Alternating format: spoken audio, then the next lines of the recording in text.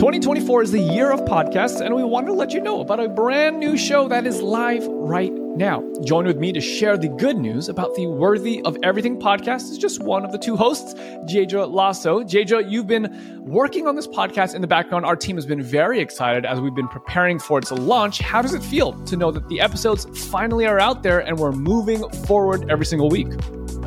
It is so exciting, and I am just excited to see where God takes it, and I have so much hope that it is going to be an incredible blessing to the listeners. Amen, amen. But as I understand it, this is a show tackling the issues of mental health through the lens of the gospel. Can you share just a little bit more about the heart and the intent and who you're really trying to serve through the Worthy of Everything podcast? So I personally was freed from depression, and as I've come to understand my freedom from sin and identity in Christ, I start to recognize all these amazing gifts that God has given us. So yeah, just exploring and hearing awesome testimonies about how to walk out true intimacy with a loving Father who pursues his kids.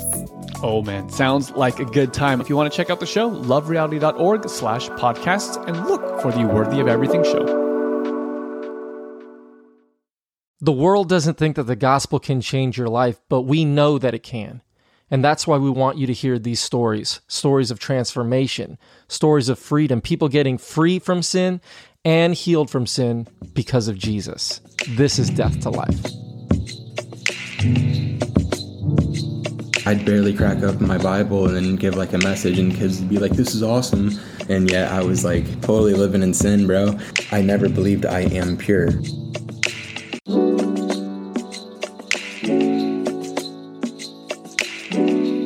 It's just so much more fun because I don't believe I'm ever in the flesh now. I'm in the spirit. I'm not trying to be loved. I'm not trying to be pure. I just believe that I am. Yo, welcome to the Death to Life podcast. My name is Richard, and today's interview is with my guy, Braden. I have not met Braden in person, but this dude called me a couple months back, and it just seemed like his life had been completely changed. And to hear this story it's beautiful because it's just a guy who had gone through some stuff, but then on the other side, like, it's been revealed to him how much God loves him. And I love this story. I love Braden. I'm so excited for you guys to listen. There is some adult themes in it. Be mindful of who is listening. But I think you'll find a great blessing in this story. So let's just jump into this thing. Love y'all. Appreciate y'all. Man, this is real talk. God is loving on me. Colorful and innocent, that's on me. Got me standing in the light and it's on me. It's a new heart, it's a new beat. It's a new thing, it's a new seed. It's a new king, it's a new dream. It's a new heart, it's a new beat. Ay, got me singing like... So where did you grow up, dude? Columbus, Ohio, man. Dude, I was like always at church, man. Always. My parents were always like super involved wherever we were. Some of the bigger churches in Ohio. And so I always was like behind the scenes, got to see how everything, happened, and always loved being at church, like had a real sensitive heart towards God, and loved being at church too. So it was like, I don't know, just that was kind of how I was raised. Why'd you love being there so much? Like, what was it about being at church that you're just like, oh yeah, this is good? Dude, I remember just even being real young, having like real intimate moments with God, just like having that like desire for him. And then as I got a little bit older, it was like all my friends were there, so I wanted to be there, kind of thing. And then as I got a little bit older, I started serving and doing stuff in church, and like I loved being the center of attention, man. Just having all the eyes. That was great.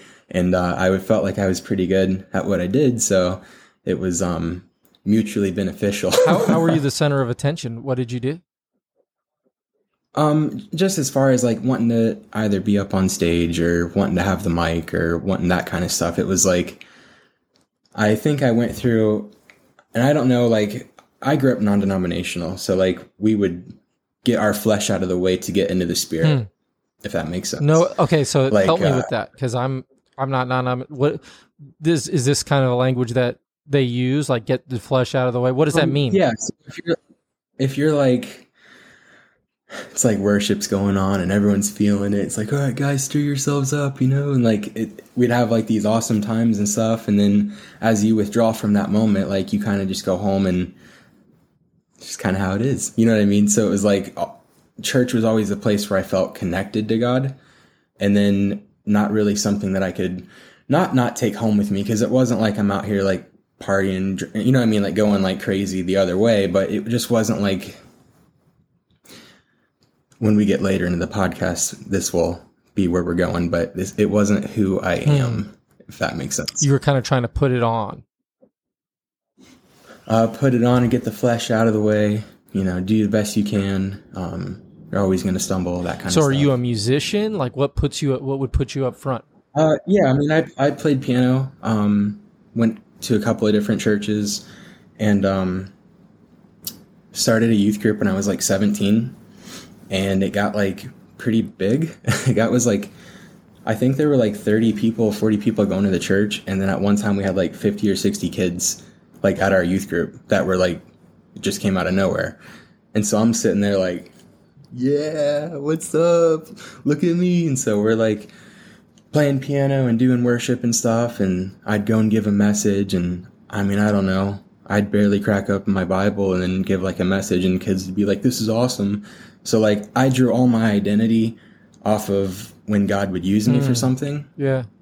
And when I wasn't being used by him, there was not much validation that I reciprocated this love, or this love that he had for me. So it was like I needed to be in the spotlight to be seen. I think we get weird with youth groups sometimes. Because like, believe me, community is awesome. And this thing is not meant to be done alone. Like, you're supposed to get stirred up by gathering together and encouraging each other and all of that. But that isn't, the community isn't the answer. It's a bunch of people gathering together because we have an answer. And too much of the time I've seen that the youth group is positioned as the answer. They would never come out and say it, but everything's like, oh, come to the youth group. The youth group is the thing. And it's kind of like everyone's sitting around talking about how great they are at this youth group, and that this youth group, and it's the youth group, and if you need something, just go to the youth group. It's never like, oh, like Jesus is with you, he's inside of you. It's the youth group will have the answers. And I'm sure nobody would mean to do this, but that's how it's come across to me. What was your experience with that? Like, this was your thing, this youth group that you had started. What was your experience with it? So I grew up at a church, and that my parents were kind of going off to do some of their own things, and so they were going around to different churches. That was one of the churches that we went to where my dad was helping out, and then I noticed there was a youth group. So I asked him, like, can I start a youth group with you guys? And they're like, yeah. Dude, I don't really know why, like, other than just like, well, there's not a youth group here. I can probably start one. And then, like I said, we were just good at what we did. So, like, we did music, and then we were good at getting people there and stuff. So, like, I obviously like to get people to, like, know who God is. But as far as, like, you had to be at the youth group, right? It's probably not. I don't know, man. So you're 17. What did you want to do for your life? Like, what was your plan moving forward? Like, you knew God was going to be a part of your life. Did you have any, like, how are you thinking about the future?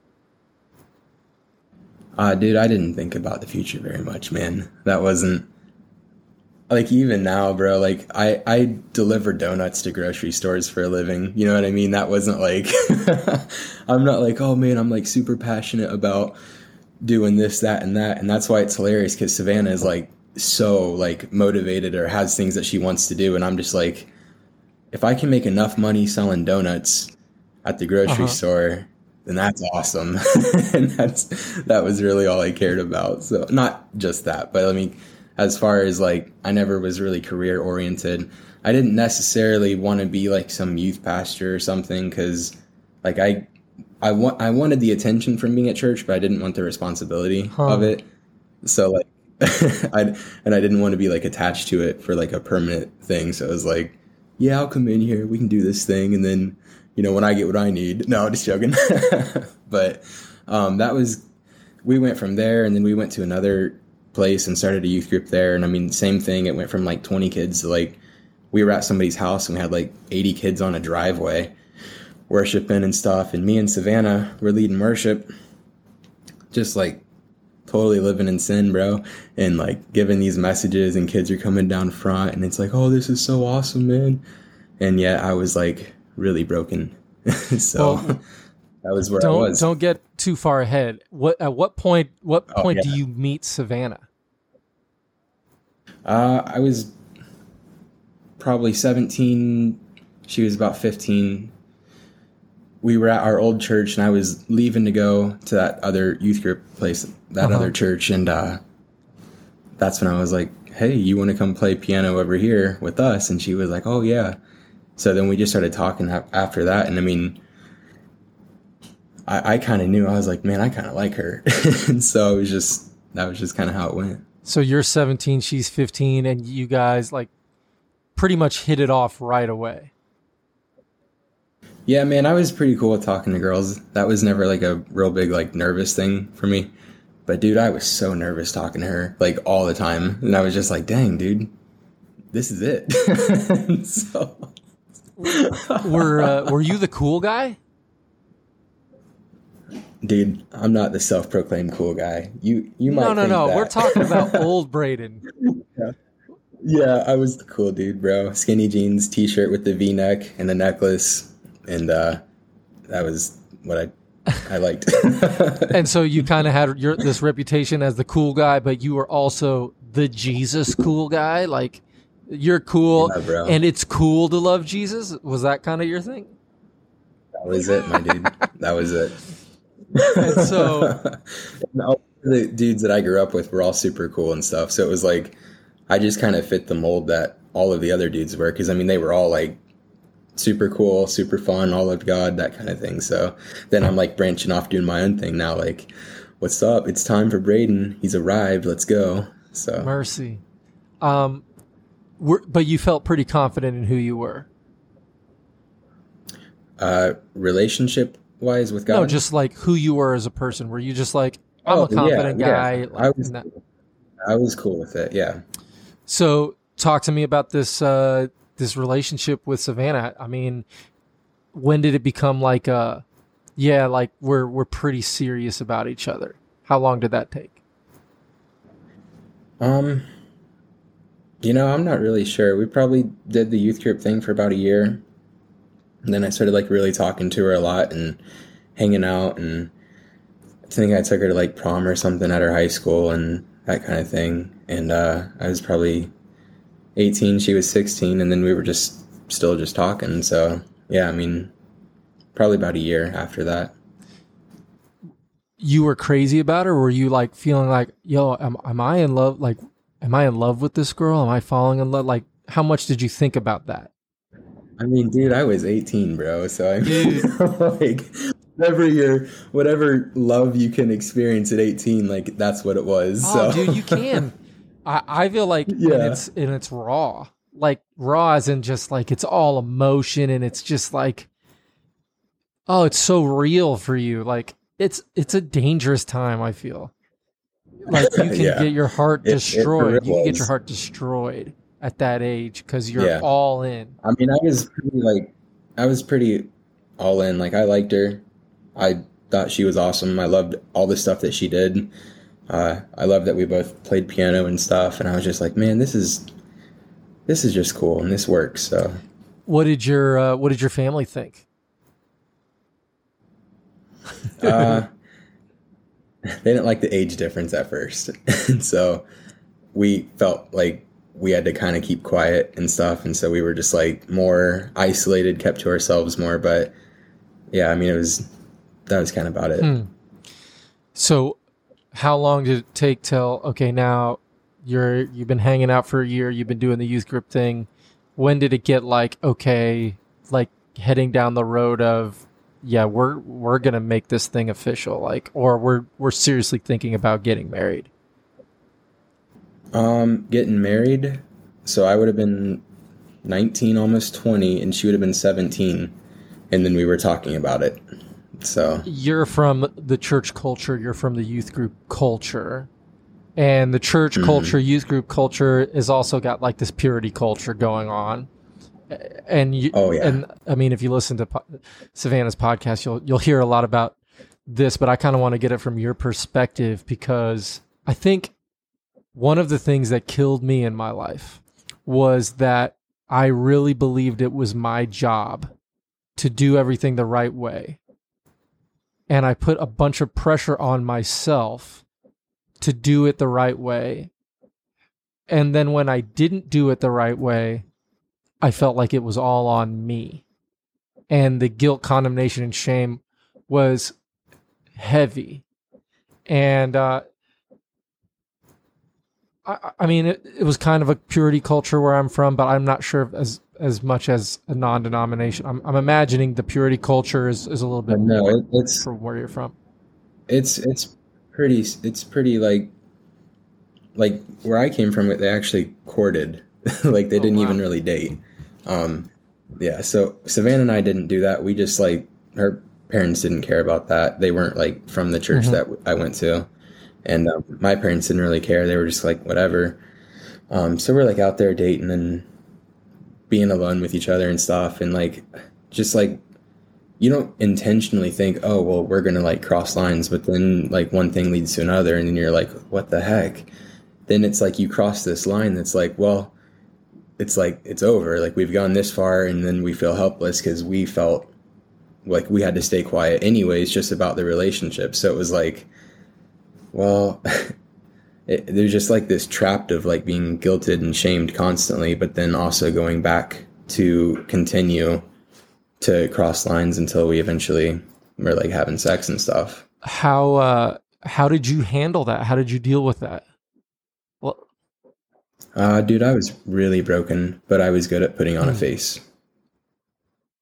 Cause I was still enduring all this time, like speaking and playing music and stuff, and like just totally ripped up on the inside, man. But so that caused a lot of, I think on my part, a lot of misplaced bitterness towards the church, because I started getting this like idea that like the church only wants you for what they can get out of you. And so I started getting like really bitter and cynical towards like church, not God, but church.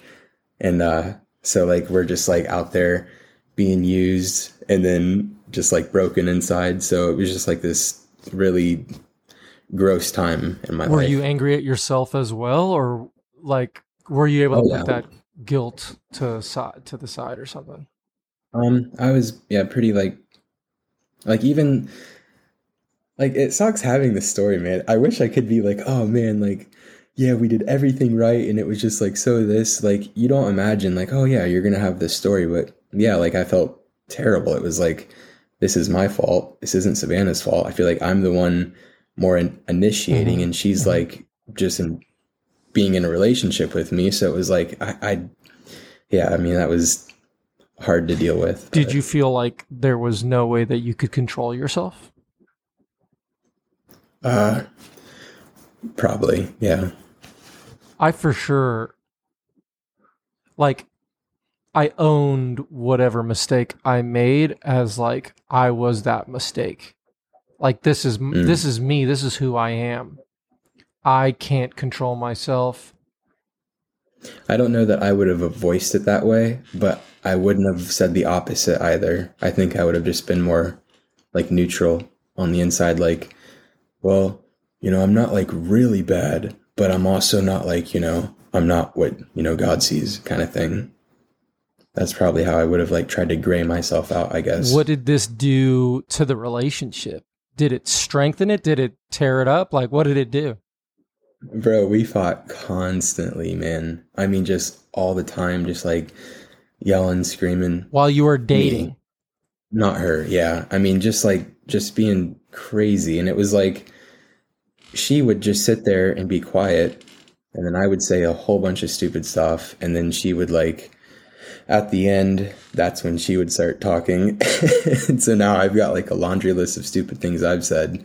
And then now she feels like rebuttaling. And I'm like, dang it, like she's using everything I just said against me. And now it's not even about the argument. So the argument would go for another 3 or 4 hours. Yeah, dude, it was heavy. When Natalie and I used to fight, what I hated the most is now we're not fighting about the thing we were fighting about. We're now fighting about the fight. And we can't even, but we can't get out of it. Like and I know that this is what's going on. I'm like, but I don't know how to do it. I don't know how to get out of it because we're stuck.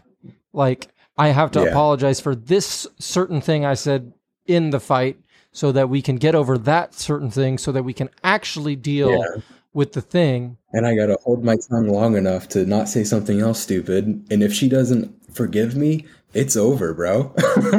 I'm going back in. Okay, so before you guys were intimate, were the fights less, or did you being wrecked made it worse? Yeah, they definitely got worse. Why do you think it did? I mean, I would just imagine that all of the stuff we're opening our hearts up to, and like all the things that we were doing that we knew we shouldn't be doing, like it eventually had to get out some way. So it must have been that way, if that makes sense. Like just going and yelling. Man, I feel like so much of fighting is this thing where each person is trying to convince the other person that they're a good person. Yeah. I mean, like, I didn't mean to do that. Like, that's not like, you know me, like I'm not, or I wasn't trying to do that. And you're just constantly defending yourself and saying, no, believe me, I'm a good person. And both of you are going, believe me. And you can't hear anybody because you're just defending yourself. You're so concerned with yourself. Yeah. You can't see the other person to even deal with the issue. Yeah. Because you're defending your character. You're just trying to justify yourself to them, and then hopefully they don't see you as the reason the argument started, and then it just goes back and forth until somebody gives, I guess. But we got to come back to the arguing, though, because that eventually has a great story at the end of it later, I guess. Okay, yeah, for sure. So as it moves on, like, how did this affect you and her, like you and her future in your mind?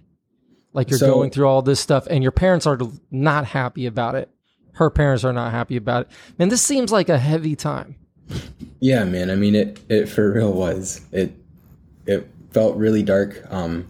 I've said, like, it sucks because I never questioned God in any of this time. Like, I didn't have these, like, oh, I wonder if God's real. I wonder if he loves me, that kind of stuff. It was like, I knew he was there, but I couldn't talk to him. I felt so, like, away from him. And it was like, that was the worst thing that was, I mean, because I believed in God. I had like these moments where it was just like in my life where it's like, I just know him. I love him. Yet everything that I was doing was just taking me off of who I am so much that like I couldn't see him. And it was terrible because I felt like I couldn't talk to him. I felt like I couldn't approach him. I hardly prayed. I felt grayed out, man. Grayed out. So what happened next, man? So that kind of fast forwards. That was pretty much like that. That was the state we were in, was just yelling, arguments, back and forth, and like we'd have times that were good. It wasn't like we didn't have good times, but we get married and we're living together. And I think the next big jump, like in my journey, was like I posted a video on Facebook and was kind of like on the outsides of like church and stuff. And I posted a video on Facebook called Silent Christians, and dude, it's like super whack, bro. How long is the video? It's probably like 5 or 6 minutes, but let me see. But I mean, I just was like on a rant, and I was just, I want to hear about it, man. What was the rant? I need to know about this. Just Christians need to be this and need to be that, and just like barking, but like it struck a chord with a lot of people. Like it came at a time that I think Christians felt frustrated. Are you looking it up, bro? I'm trying to right now, dude.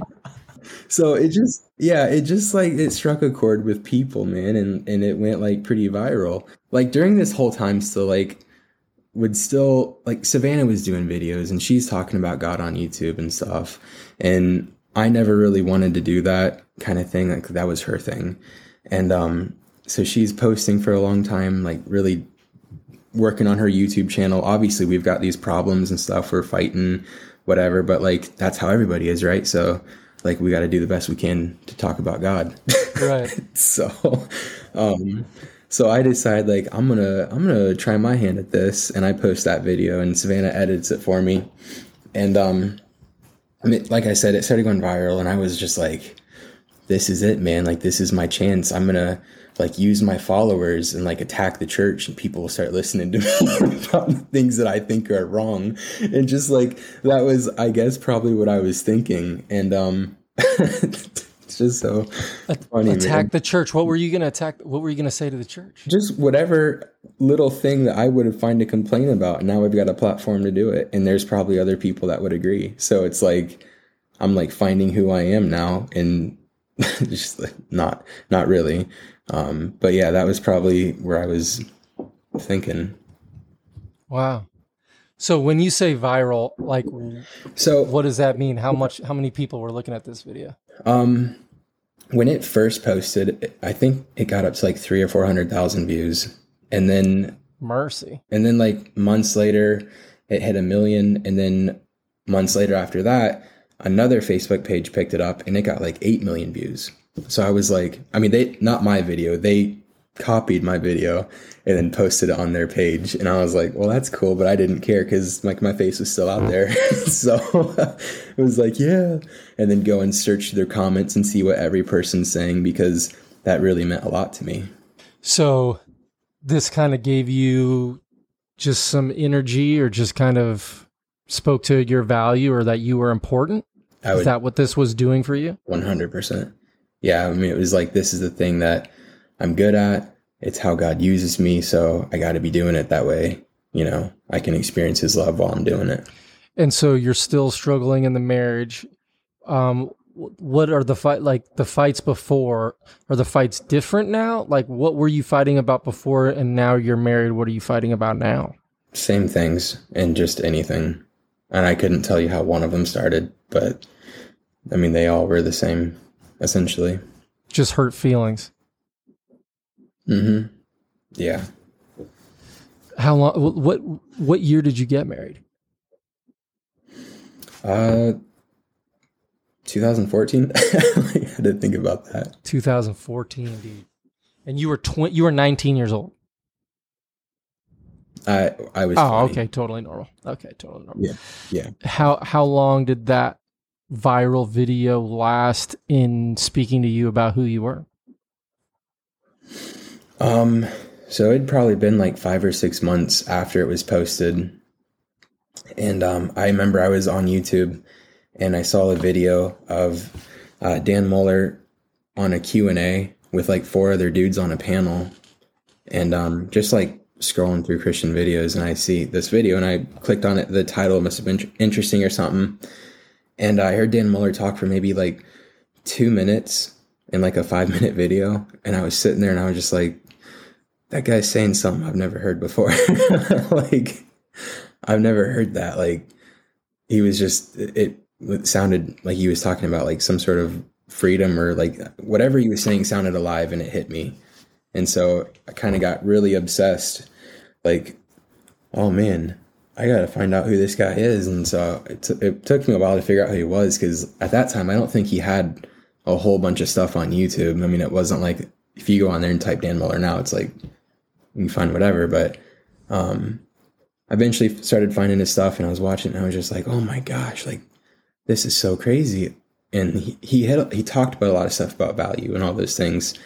And like, I don't know exactly when it happened, but like at one point I just realized I was like, oh my gosh. And everything that he would talk about, it's like, that's what I want. I want what he's talking about in that life and all those things. So, that was just like one thing that, like, I would say breakthroughs. I had lots of breakthroughs over this time. And one of them was I didn't necessarily find my identity now in like being seen by people in that way. Cause that I didn't have the need to post another video. It wasn't like I need to go after this thing now. And then when I thought about it, I was just like, oh my gosh, I feel content. I feel whole. I didn't feel that need to go and be seen by people to experience his love, because just the sonship stuff that he was talking about. And then I'd see the stuff that he was going to do, like praying for people and like all those things. And I was like, all right, I gotta go do all that. And, so I just started trying really hard at that time. Just to pray for the sick, or what was the main thing that you were? Just to anything that I saw him doing in his life, it was like, that's what I got to do. And so, I mean, it was like, at one point, I don't think Dan Mohler had a phone. And I'm like, well, I need to get a flip phone. And that wasn't the only reason. But there were just like things that I was like, oh man, I got to do this and I got to do that. I got to try. And, I would still get burnt out. And I was like, why am I still getting burnt out? Like, I'm talking this way. Why am I seeing what he's talking about? You know what I mean?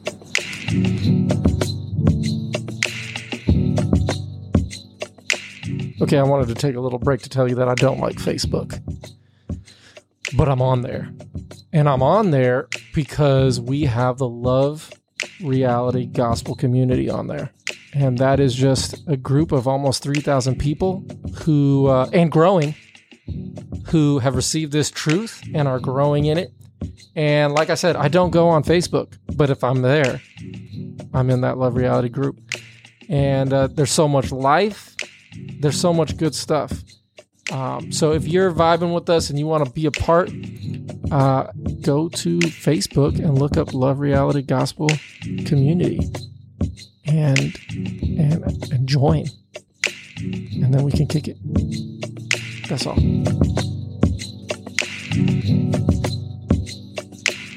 So the thing that struck you the most about what Dan Mohler was preaching was identity, right? Or sonship. Yeah, is that? Yeah. Would you say that's accurate? And so you're trying to put that on, so much so far as that you get a flip phone because you're not really pleased with what you've been looking at. You kind of want to change your life. Why wasn't this? What you're describing, you're saying, but it wasn't. You weren't experiencing freedom. So why do you think that's happened? So the freedom in the flip phone, and like in Savannah, she's told you guys that like I came to her and told her like I was having this problem and whatever, and so it was like. I just felt like crap, dude. I mean, I was like, man, like, why in the world? And so, like, a good while went by. Then it happened again. Went to Savannah. Then it happened again. And so it just kept reinforcing, like, well, I'm never going to be free from this. So I'm going to have to figure out how to manage it. Right. Because I wouldn't say this is who I am. Like, I wouldn't identify as, like, oh, yeah, this is me. But I sure didn't identify as pure. Right. And so I continued to like think, well, since it keeps coming back, I mean, I don't know that I put the words to this, but in my mind, I'm thinking it's a part of me. I remember growing up and it's like, you hear the older guys be like, look, man, it never goes away. The older you get, it doesn't matter. You got to figure out how to, kill the beast. You got two wolves inside of you, whichever one, the ones you feed, that kind of thing. And so those are the things that I've always been told. And it's like, well, like I hear other people talk about freedom and I'm like, well, that's great, but I'm not seeing that. And so, I never had the confidence to like boast that I was free. Even I would go a long period of time without making that mistake. And, everything that I did to try and manage the beast or whatever you want to call it, those almost became ways to remind me that well, you're not really free, because if you didn't have these things, you'd probably be going to do this. Or, you've still tried to find ways to make this happen even without your smartphone, and like, so that kind of thing. That's very interesting that you bring it up like that. Because like, even if you're being successful, Still didn't believe I was free, man. Because trying to base my performance on how long I could go. And so that's where I would put my identity. And it kept tripping me up, because I was like, how long do I have to go till I'm free, man? Like, what is it I have to do? Why isn't it going away? And the thing that was leading me was like the self-work thing, like that I can do it in my own strength if I do all these things. And yet, like, I'd still get tripped up. And so that's why I was like, man, like, how am I going to ever tell people I'm free? Like, if someone asks me, like, what should I do to like stop doing this? I'm going to basically have to tell them, get rid of your TV and have a flip phone. That doesn't sound like freedom. So that's, but that's what we believed. Mm-hmm. Because of the literature, because of whatever, but it's taught us to believe like this is what you're going to have to do, and then it'll get easier, but you can't. It never goes like, away. But this is who you are. Yeah. Because you're a man, and so you're positioned as sin waiting to happen.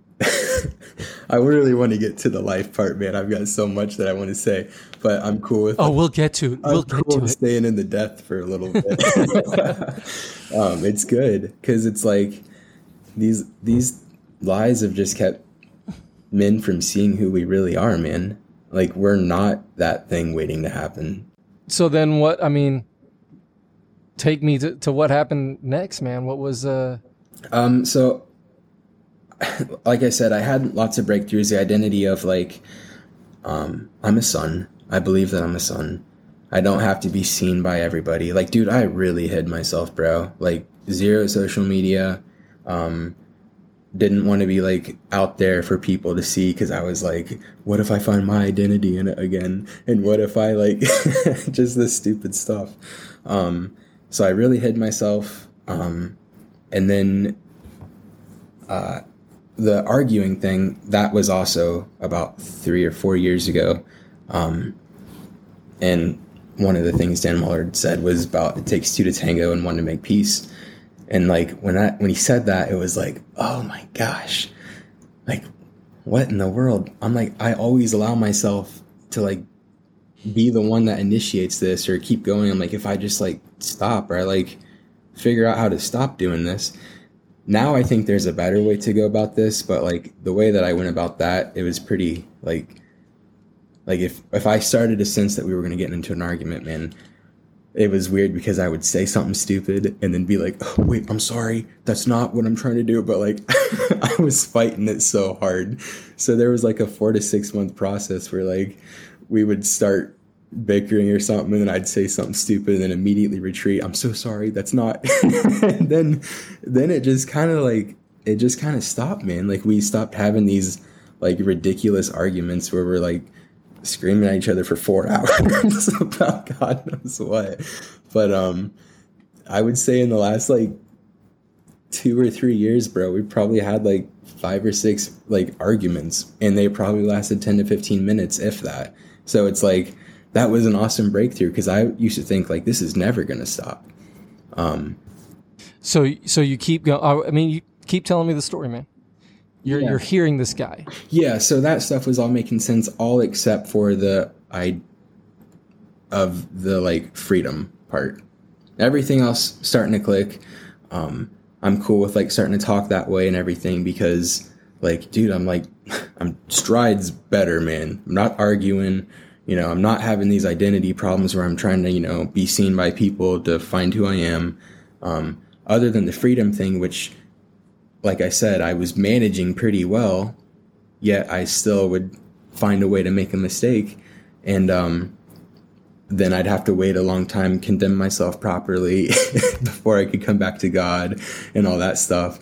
But yeah, and like, that's just like, I don't want to say that's exactly where I've been, but it kind of is where I've been for the last 3 to 4 years. And so it's like, why did it have to take that long? And I think I got some answers, man, but. So why did it have to take that long?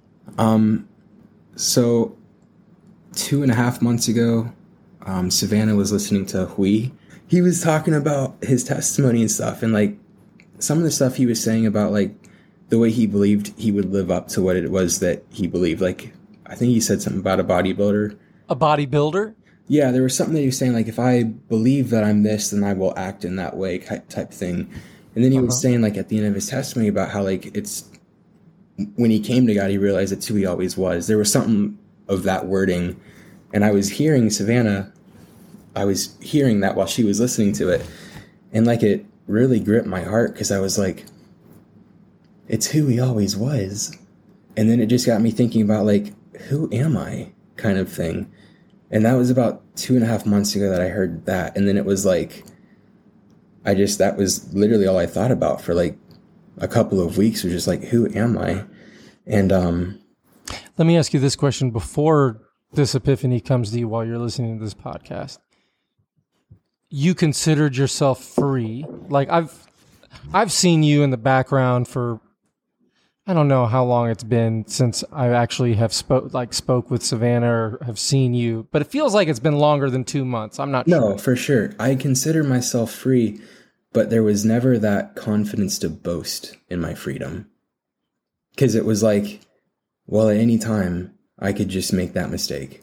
And so like, I didn't feel like, oh man, like I am so free. I'm so brand new. There was like, I just didn't. And I'd been in this state for 4 years. So it's like, well, I don't know how it gets better than this. Like, I've done a really good job. I can manage this thing really well, but like, just tell somebody that I'm free, I was hesitant. And it was like, well, I don't really know that I'm free. So. Bro, that's interesting that you use the word boast. Yeah. And that's because like because before you were in the way you were thinking about this is how you were doing. Mm-hmm. You weren't thinking about what he has done to you and for you. 100%. So when Paul says we can't even boast of ourselves because the reason we have confidence is like the reason you and I have confidence in what we're talking about and what we believe in isn't that we have confidence in old Braden and old Richard, or it's that we have confidence in that what Jesus says, what he did, like all of it's true. All of it actually happened. Yeah.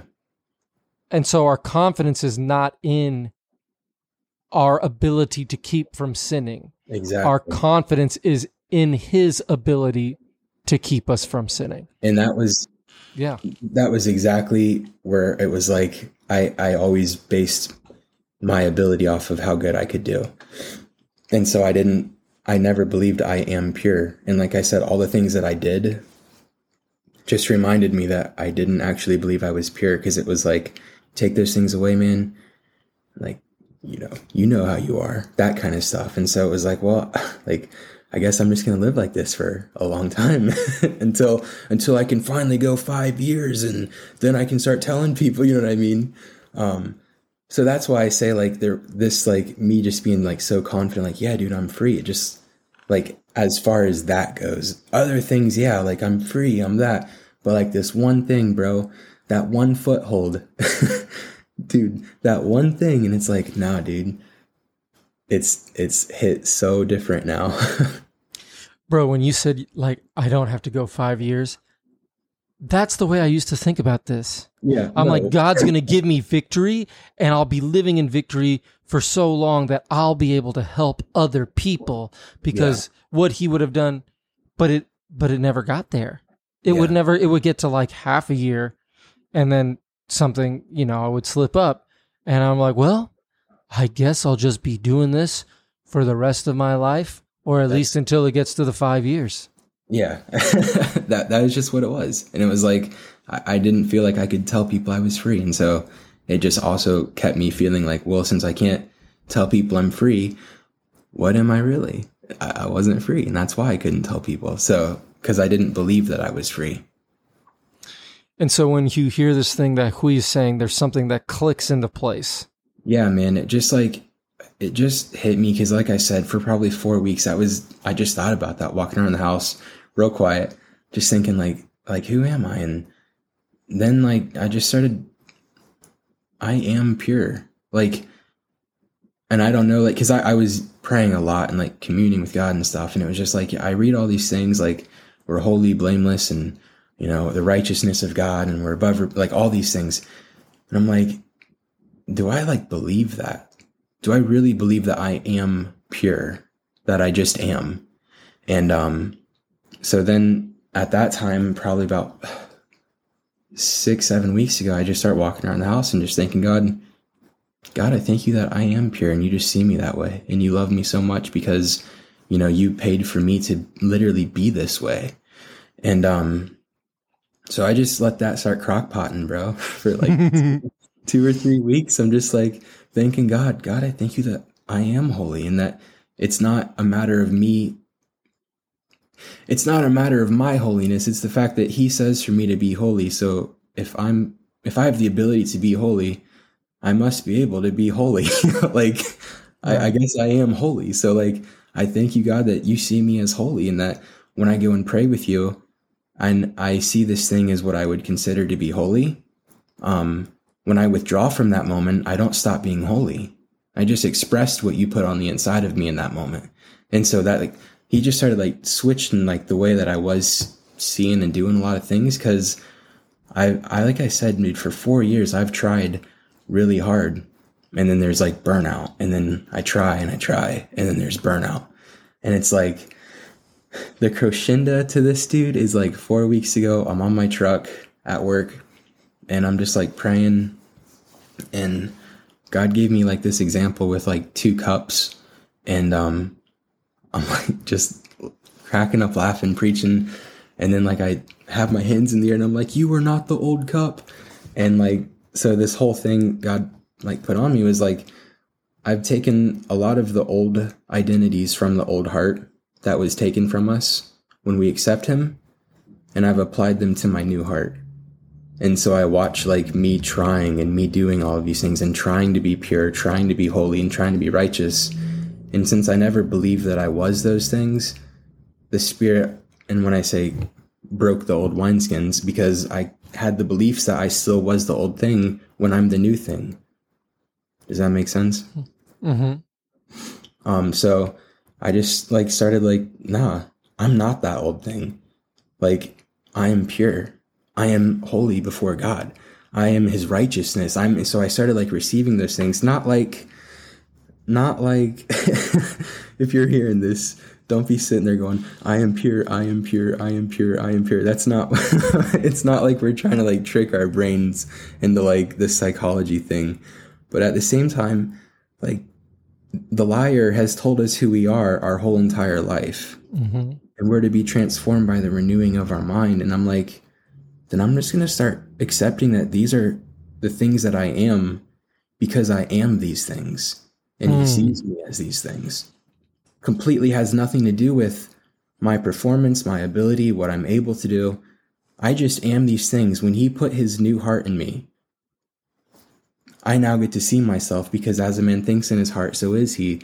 So I feel like what God's trying to say is like, look, the way you used to see yourself in that old heart, that's gone. I'm putting a new heart in you so you can see yourself differently, because that old way is going to keep you from seeing me correctly, because the pure in heart are the ones that see God. So I'm like, I'm just going to believe that this is who I am. And then I'm sitting on the couch after a couple of weeks of this crockpotting, and we're watching TV, and I'm like, I got to go pray. Like, I felt him like drawing on me to go spend time with him, rather than before it was like this, like, oh, well, I know I have to do this thing because I know he's, it's what I'm supposed to do. But now I'm like believing differently, and I'm feeling him drawing and tug on my heart, or like wake me up earlier in the mornings on my days off to go out on the couch and pray. And I'm like, I'm literally not even asking for this. It's just kind of happening, and it's leading me. And it's like, it's so cool, dude, because I'm not trying anymore. Did you ever discuss this kind of stuff before with your wife, or was it kind of like, oh, we both understand this freedom thing? Like, did you guys ever Did you ever say, I don't know? Yeah, dude, it's hard to it was hard for me to like explain to her, "Hey, I'm free." When she's like, "Well, I thought you were free." I'm like, "Well, yeah, but like now I'm really free and I can't explain it to you." So like that was like weird because I'm like, "Well, like I know like what we thought." And I was like, "But I said this is different because like I'm not fearful that I'll explain it like this, man.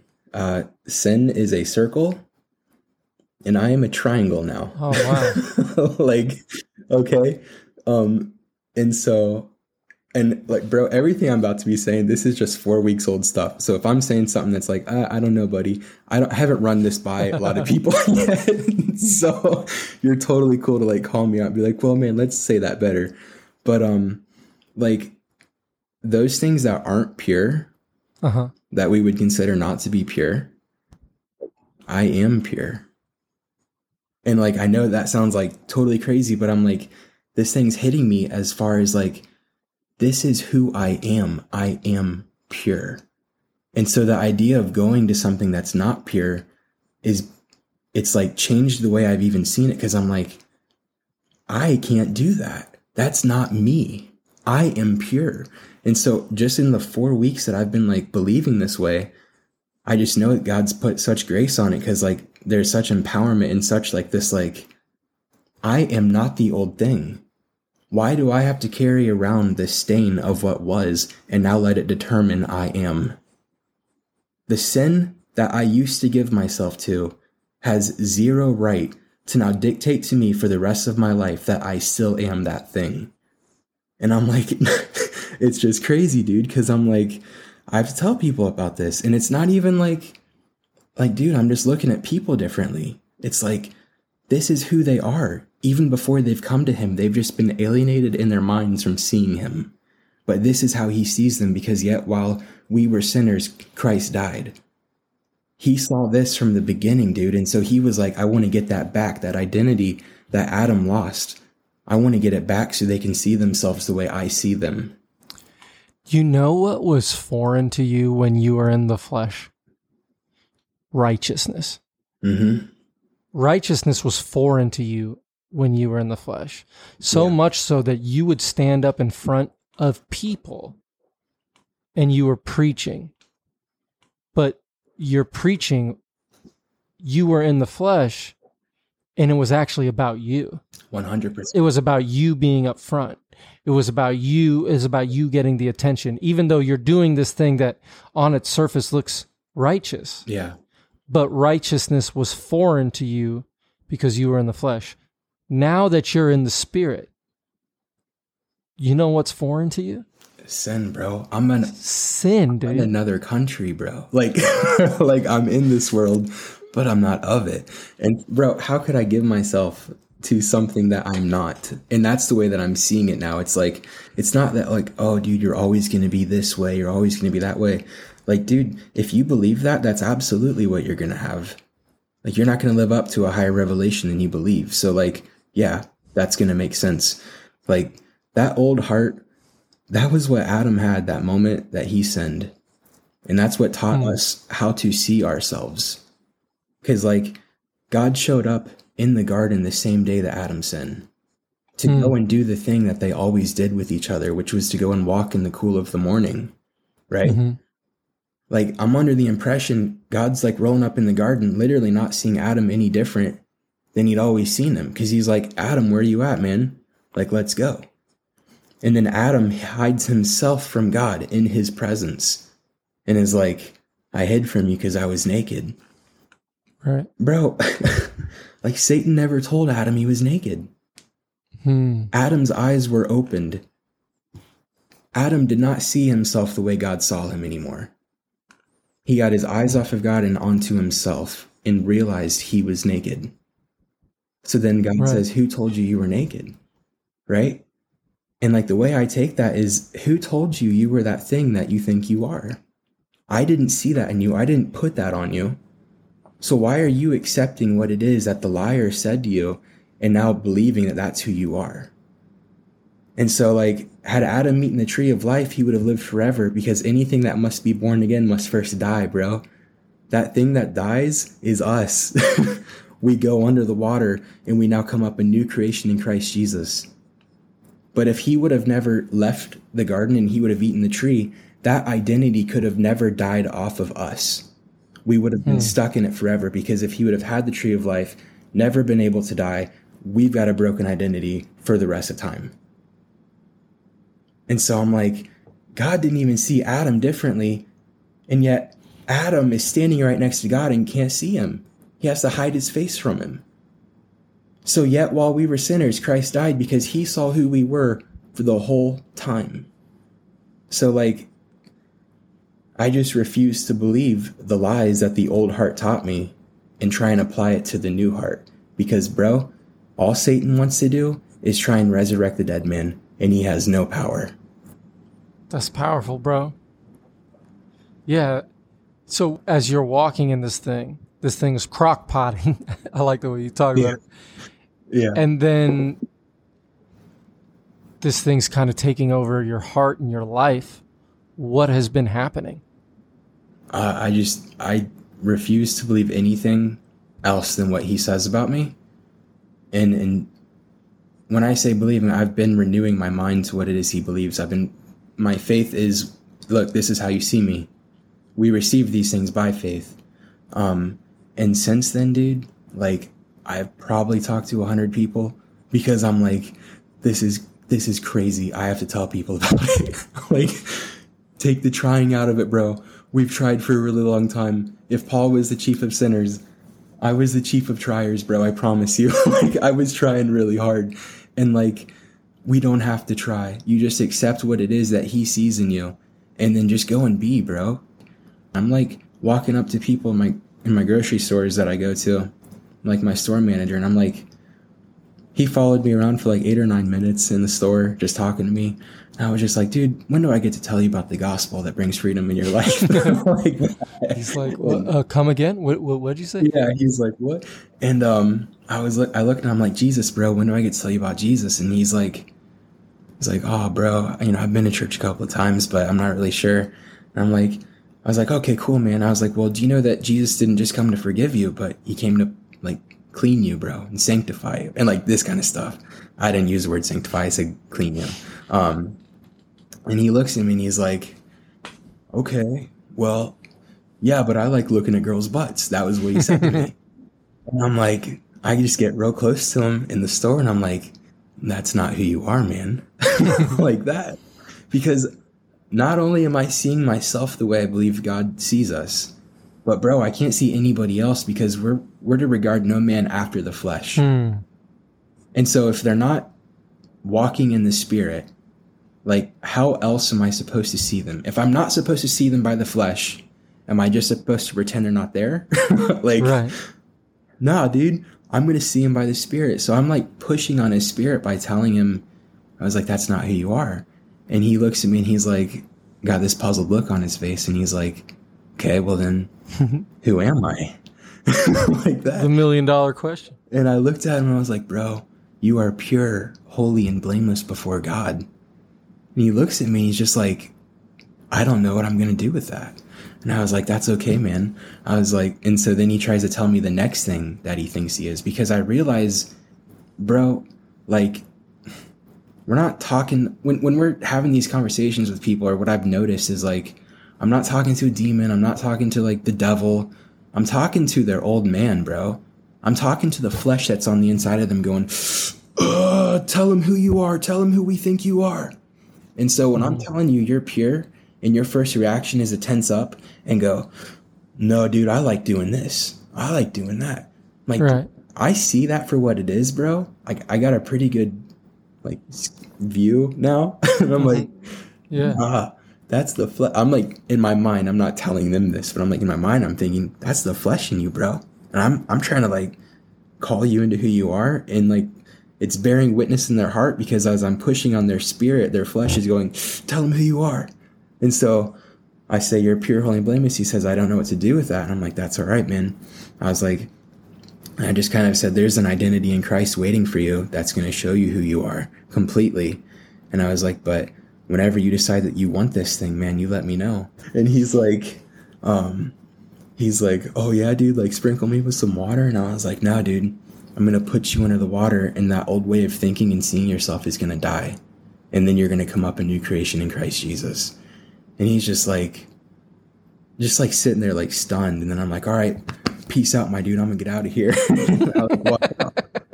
But like, this is just like, it was crazy. We just had this moment, and I've seen him like 2 or 3 times since then. And like, I walk into the grocery just like smiling real big, and I'm like, what's up, man? Cause I'm not like, I don't really care what he thinks, because it's not even him thinking it. It's the flesh in him trying to take control. Like, I'm calling to his spirit, so I don't care if his flesh feels uncomfortable when I'm in the room. You know what I mean? But at the same time, he's still coming up and talking to me. So it's like, well, like this just feels so amazing, man, because there's zero try. It's just believe. And in the believing, it's just like changed the way that I'm seeing everything. And so I'm not trying to be loved. I'm not trying to be pure. I just believe that I am. And it's like, it's just been so freeing, man. I'm sure I've said this before on the podcast. Like, there's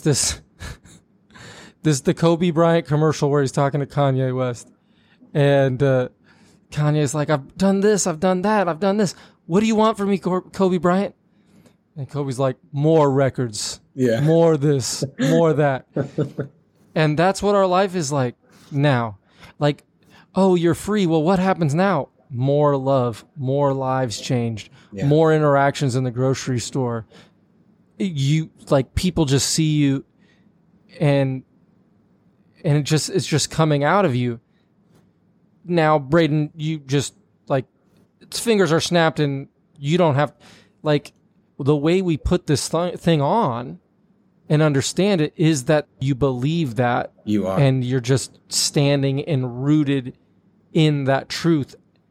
And that's like, knowing him is what changes you. 100%, man. 100%. And like, my times with him have just been like so much fun, dude. Cause like, I would have times where I would go and like pray and that kind of stuff, and have time where I spent with God, and I'd have to get out of my flesh, dude. I can't even wrap my head around like that idea anymore. But like, get out of my flesh, get out of the way, prepare your heart, all those things that I've heard said. And I'm like, I can go and pray and have a good time with God. But now it's like, dude, I'm just like in and out of relationship with, in and out. I'm with him constantly, but with the way I'm interacting with him in and throughout the day, it's like, it's just so much more fun, because I don't believe I'm ever in the flesh now. I'm in the spirit. So the flesh has no place. It's dead. So just like that belief, that was a 4-year journey. So if you're listening and you've been on this real long journey of trying and trying and trying, like, stop trying. Your trying's not going to help you. It just becomes like, what is it? Works. Like, that's all it's becoming. And works out of the wrong identity are like filthy rags in the nostrils of God, right? Like the self-righteousness, trying to make yourself the thing that he already sees you as. It's just like, that's not what he's into. He wants to see you know, like, no, you are what he says you are. And then go and let him produce the things in you, because it's not a trying game. And it's so cool, man. I'm just so happy about it. But so this is how I end all my podcasts. I ask a question, and we're going to go back into a period of time, and you get to talk to old Braden. And I think we're going back to 18-year-old Braden, who's struggling, who's making mistakes, doesn't want to make mistakes, but is still making them, is racked with guilt, condemnation, and shame, is in love with this girl, but doesn't love the way he's acting. If you get a chance to pull that dude to the side and speak life over him, what would you tell that dude? My guy. Buy a ton of Dogecoin. No. Bitcoin, not Dogecoin. Oh, that's right. But yeah. Okay. No, seriously, what would you say? Around that, dude, you are already pure. You are already holy and blameless before God.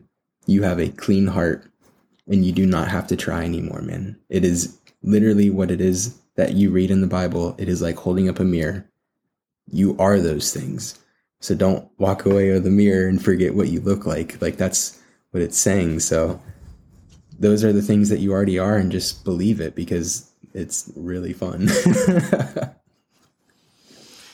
I love it, bro. I love your energy, man. And it's not going to stop. Yeah. So, man, thanks for sharing, bro. I appreciate you. Right on, man. I appreciate the time. And honestly, all the stuff you guys do, this is amazing. Praise the Lord, brother. Got me singing like glory. Yeah, it got me telling my story. Know that your love is pouring on me. And love is pouring on me. River flowing in and never ends. More than life, more than me, more than just pretend. And you can feel in freedom from within. Free to fly, be the child that you always been. Yeah. Thank you so much for listening to the show today. We would love it if you could share this so that people could hear more of these stories. And a way you can do that is to rate us on Apple Podcasts. Give us a high rating. If you give us less than a 5-star, I'm inclined to believe that you're not really rocking with us. So give us a 5-star rating and throw a comment in there. If you're going to talk about us on social media, go ahead and use the hashtag #DeathToLife. And let's get that hashtag going. This podcast is a production of Love Reality. And if you want more information about Love Reality, go ahead and check us out at lovereality.org. This show's produced by Tyler Morrison and Katie Prusha. The sound and editing is done by Addison Collingsworth and Eddie Cornejo. And then the Johnny on the Spot is Annabelle Harper, and the artwork is done by Felix Gassman. Thank you so much for listening. Love y'all. Appreciate y'all.